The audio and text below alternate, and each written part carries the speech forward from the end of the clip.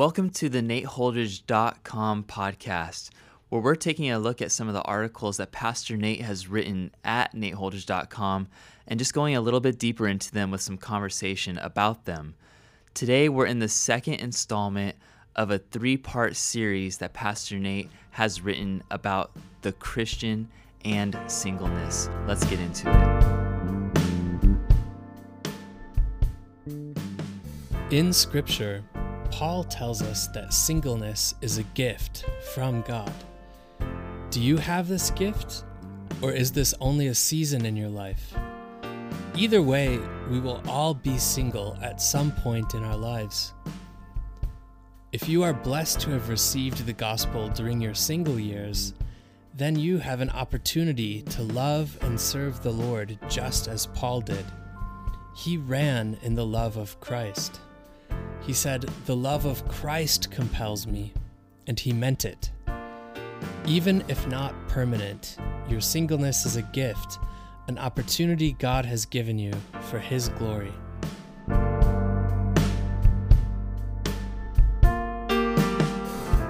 All right, Nate.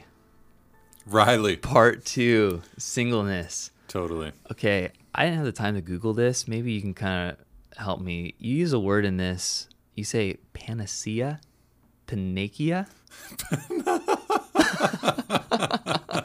You got it the first time. Was that it? Yeah, like a magic medicine that solves all ills. A little essential oil kind of stuff right there. Oh man, singleness part 2. This is a cool article, Nate. This is an alternative to marriage, is what you called it. And at the beginning of the article, you give this just really beautiful, I think, just kind of presentation of what Scripture says about marriage a little bit. It's obviously not a full-on thing about it, but kind of talk about what Paul said to the Corinthians a little bit. Mm-hmm.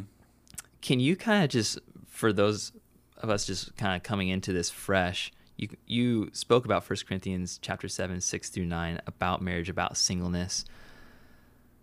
This might just like open up the conversation a little bit, but can you kind of talk more specifically about the marriage part of it, and then we'll get into the singleness part? Oh, yeah, totally. I mean, you probably would feel the same way I do, that, you know, as much as we want to really be careful in doing church ministry and, like, you know, be in the body of Christ, we want to really be careful that we don't idolize marriage. Right.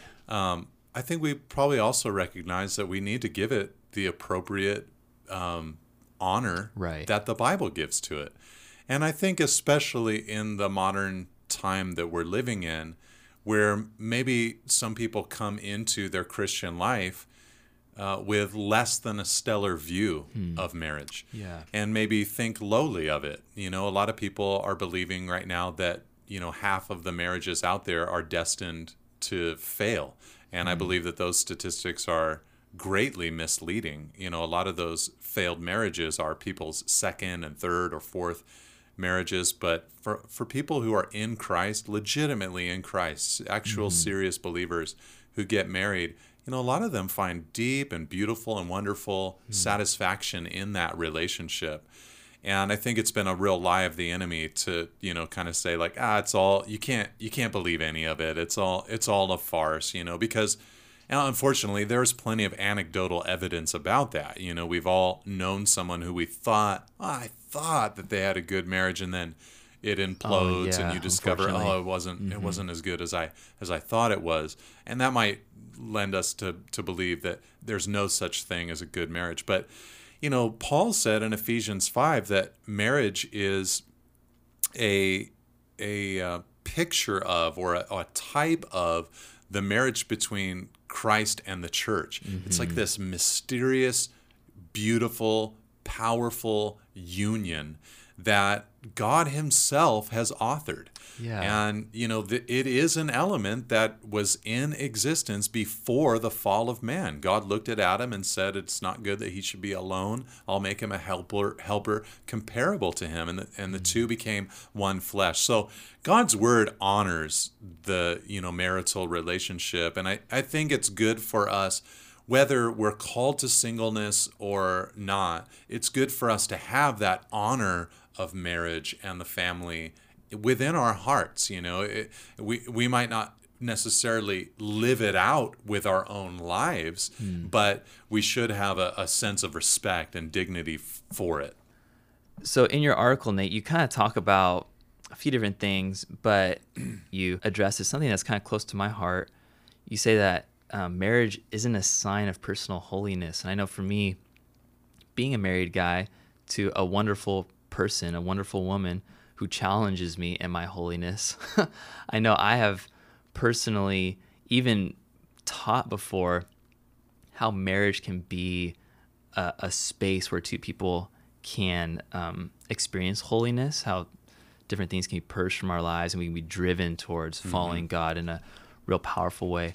But marriage isn't the main vehicle for that.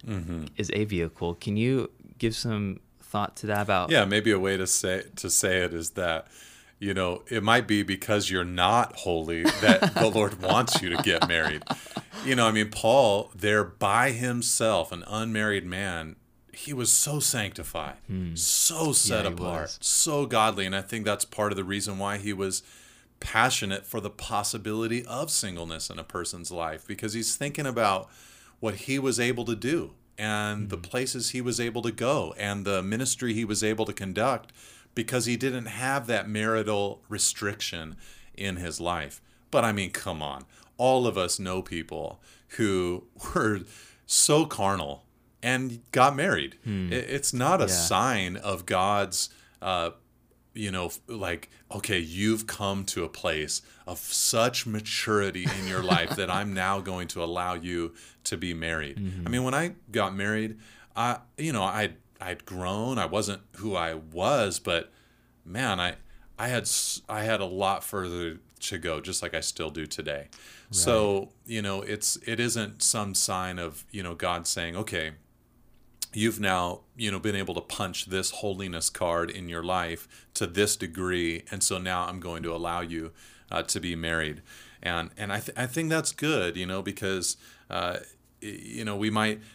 I think sometimes people, in the church, I've seen people kind of look at others and say, well, they just don't yet understand because they haven't reached the level of maturity that we've reached, and here we are, and a big evidence of our maturity is the fact that we're married.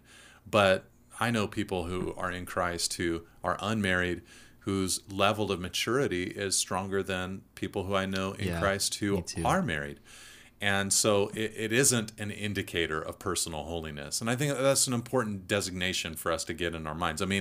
Obviously, if Jesus, unmarried, obviously we understand him to be holy, pure, righteous, complete, all of that without the institution of marriage in his life. So the same is possible for us as well. I just totally agree with that, Nate. I've seen young men just in the ministries I'm leading here at Calvary in the college ministry, young guys who are pursuing a lifestyle of holiness, a lifestyle that's dedicated to God, that is so impressive to me, even as being a married man. And I look at different people in our community, and I can just see how God has grabbed a hold of their heart and is pulling them into this just really sweet kind of holy lifestyle. Yeah, absolutely. And, the reality is, of course, that if the Lord does have a calling of marriage upon your life, you do want to get ready for that. Right. You do want to grow in your holiness and become more sanctified and become more Christ-like,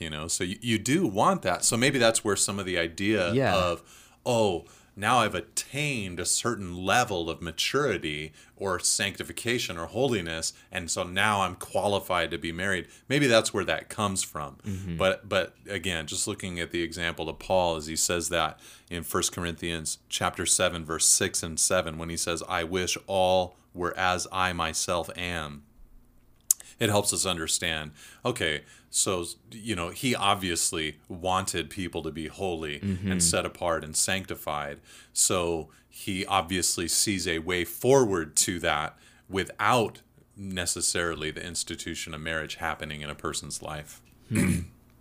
even just thinking about that, I don't know if this is actually in your article, but marriage is just this relationship that two people can have together where holiness is really, and there's a great space for that to happen. For a single person, what does that look like for them in relationship? Is that through community, through serving, to like find that holiness for God to operate in their lives? Yeah, you really have to, I mean, in marriage, you have to invite it into your life as well, because you have to open up yourself to your spouse. But as a single person, you really do have to pursue that and to open up your life to other people. And you need to continue to do that even in your married state. It shouldn't only be your spouse that is ever speaking into your life, although, of course, it's a different kind of level with them. But yeah, as a single person, you want to really make sure that you're inviting the right people into your life, that you're making good decisions when it comes to the friends that are in your life, because you're going to look like the friends that you have more than likely. It's important that you're bringing into your life older believers or more mature believers who are able to instruct you and teach you and help you and maybe speak boldly into your life and honestly into your life. But, frankly, I've watched a lot of single people who have done all of these things that I'm talking about, and they have grown at a much more accelerated rate than a lot of people who kind of get married and just forget about those other elements of the Christian life. So these are things that Christians do, not necessarily just things that single Christians do. But if a person is unmarried, then yeah, absolutely, you want to pursue the varying types of discipleship-oriented relationships in your life. When you reach a certain maturity level, you want to follow that example, and I'm sure you've heard it said before, and I think it's a good analogy, but everybody should have a Paul in their lives, someone older than them speaking into their lives. Everyone should have a Timothy in their lives, someone that is younger than them that they're able to pour into. And I always forget who the same level. I think it's like a Barnabas, I think you're right. You should always have a Barnabas in your life, someone on the level with you, that's a friend, right? Someone on this, you mutually choose each other, kind of thing, which is a different podcast, my Proverbs thing about choosing friends. All right. But yeah, you've got to really pursue that in your life, as a single person. That's cool. I love that conversation about relationship. The next thing you kind of talk about in your article is about God's favor and how it's oftentimes portrayed in the church that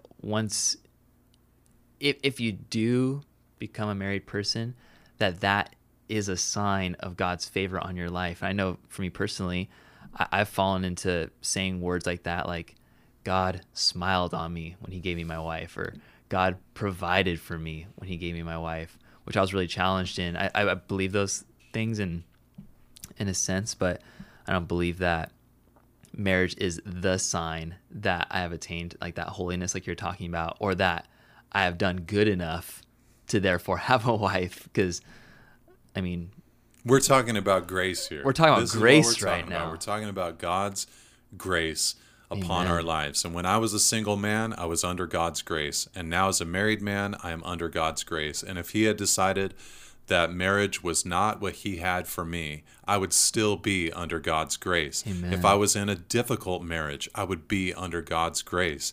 If I lost my family through tragedy, I would be under God's grace. His watchful eye is upon my life. I'm his child. He's leading me. He's guiding me. And so often, we just have no clue what we're talking about when we say, I'm blessed. Right. The Lord knows what is a blessing in our lives. The Lord knows what we need. The Lord knows what we can handle. And the Lord knows what will shape us and mold us and deepen us and create the real, true, best version of us to come forward and to come out. So, yeah, it's good for us not to be thinking of marriage as a sign of God's blessing on our lives. It can be a sign of God's blessing, but it is not the sign of God's blessing. I think that's probably what you were alluding to there a second ago. Beyond a shadow of a doubt, that the Lord has blessed your life as he's brought you Chesley into your life. Come on. And all of us are blessed that Chesley's in your life as well. But on the other hand, she is a blessing in your life and a version of blessing that God wanted to give to you. But every year, every day that you had that you did not know her was also a blessing from the Lord. He was doing a work in your life. And, I just think that it's so easy for us, this happens across the board. I mean, I'm a pastor and, work in a church.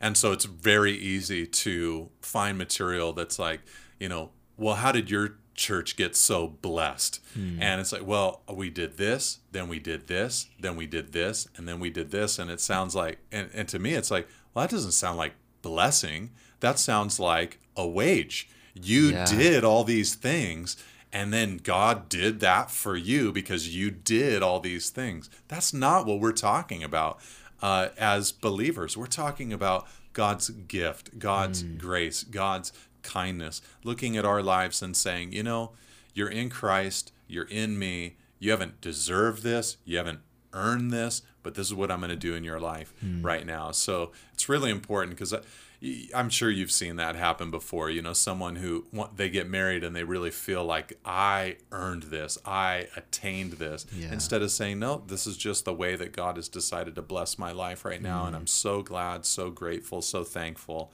But we got to kind of get that out of our system. Paul was favored immensely by God. Obviously, Jesus is the one who is favored by God. The Father said, this is my beloved Son in whom I am well pleased. And they were unmarried. So this helps us kind of, again, to remember it's not a sign of our holiness, and it's also not a sign of God's favor or grace on our lives. We can have God's grace without being married. That is so true. And you even just a couple moments ago said trigger word for me, gift. God's grace is a gift. Amen. And in this article, you talk about how singleness can be a gift. Can you kind of expand on that idea, how that looks for a Christian? Yeah, totally. That idea comes from 1 Corinthians 7:7, which we've kind of centered this discussion about. Right. That passage there in 1 Corinthians. But there, Paul in verse 7 says, each has his own gift from God. And before it, he says, I wish all were as I myself am. So he's clearly talking about his unmarried single state. And he's saying, I wish everyone was like this. No one has to be like this. Right. I'm not saying this as a command. I'm not going to bully anybody into this. Nobody has to. But each person has their own gift from the Lord. And he's alluding to himself. He's saying, I am able to do this single life. I have a gift from the Lord to be able to do this. Now, of course, the debate then is centered around, is this a spiritual gift or not? It is the same word for the spiritual gifts, the word gift that Paul uses here. So, I tend to think that, I don't know if I would classify it as a spiritual gift or not. I tend to teach it. Anytime I'm doing teaching on the spiritual gifts, I tend to mention the gift of singleness. But it seems like Paul is talking about this is an ability that God has gifted to me. He has wired me to be able to do this thing. So he felt it a gift or a grace to be able to live the single, kind of life. Which I think, because I've talked to so many people, of course, who have asked the question, like, I don't know, I'm wondering if I have the gift of singleness. And, I think on one hand, it's hard to ascertain, right? Because if you are single, then God wants to grace you for that singleness, however long it might last. So he wants to enable you to be able to be consecrated, hold fast to your sexual integrity, to live a life that honors him. He wants to grace you to do that till the day that you're married. And then after you're married, he wants to grace you to have sexual integrity inside your marriage. He wants to grace you to be able to be the best spouse that you could possibly be very Christ-like. So he wants to grace us for the seasons of our lives. But for Paul, it seemed to be more than just that.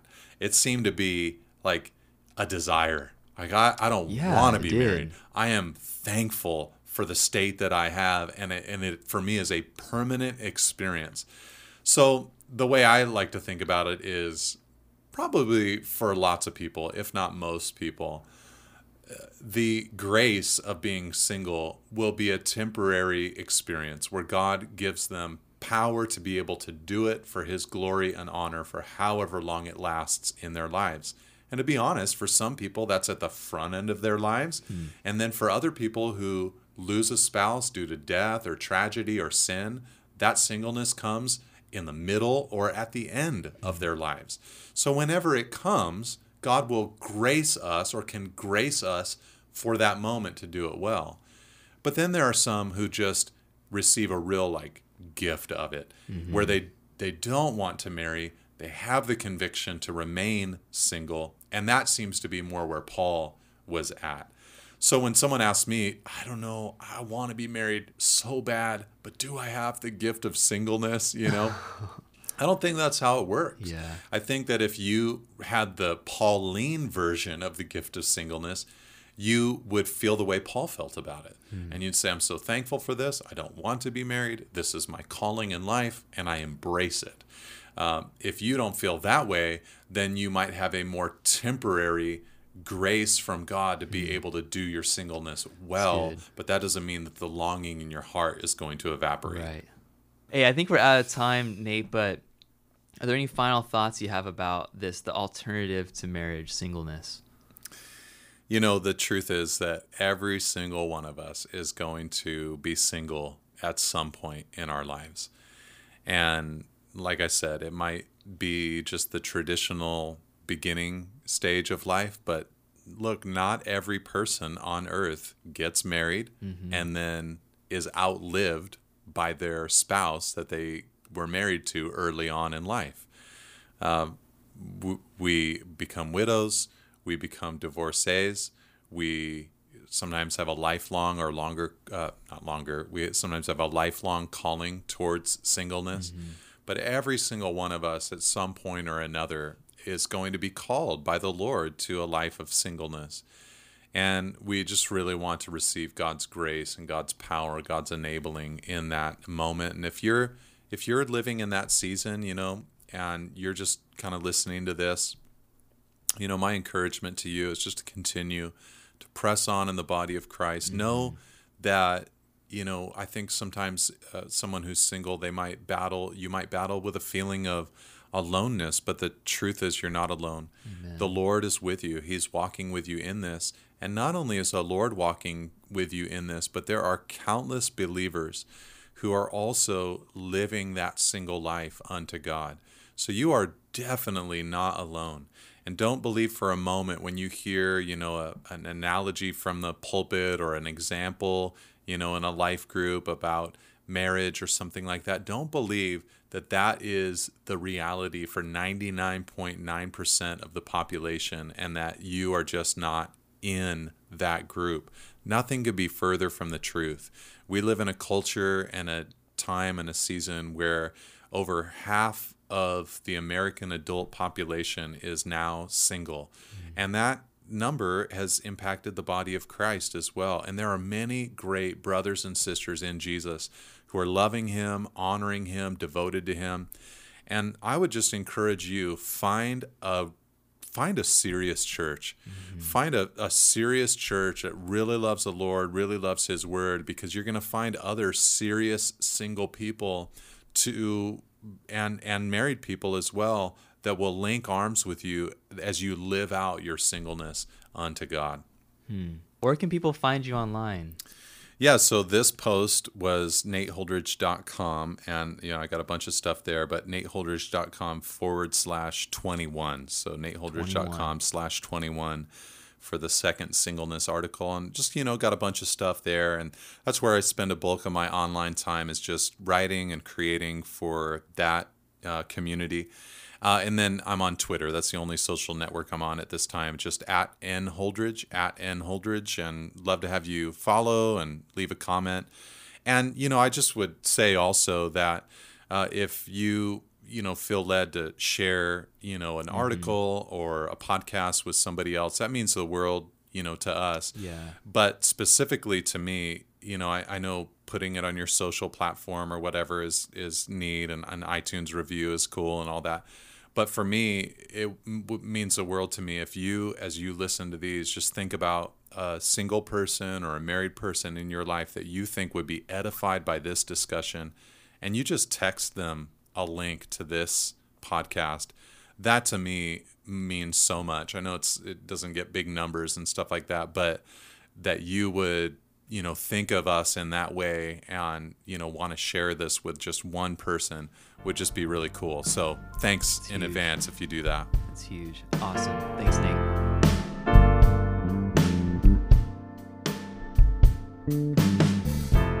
Thanks for joining us today in this conversation about singleness and the Christian. For more information about this conversation, please visit nateholdridge.com to read the full article. Also, if you would like to have articles regularly sent to your email inbox, then you can sign up for that online as well. And if you haven't already, please go to the iTunes store and subscribe to this podcast. Leave us a review, leave us a rating. Please share this with your friends. That would mean a ton to us. And also, if you want to follow Pastor Nate and his ministry, you can follow him on Twitter @nholdridge. Thanks again for tuning in today. We'll see you guys next time.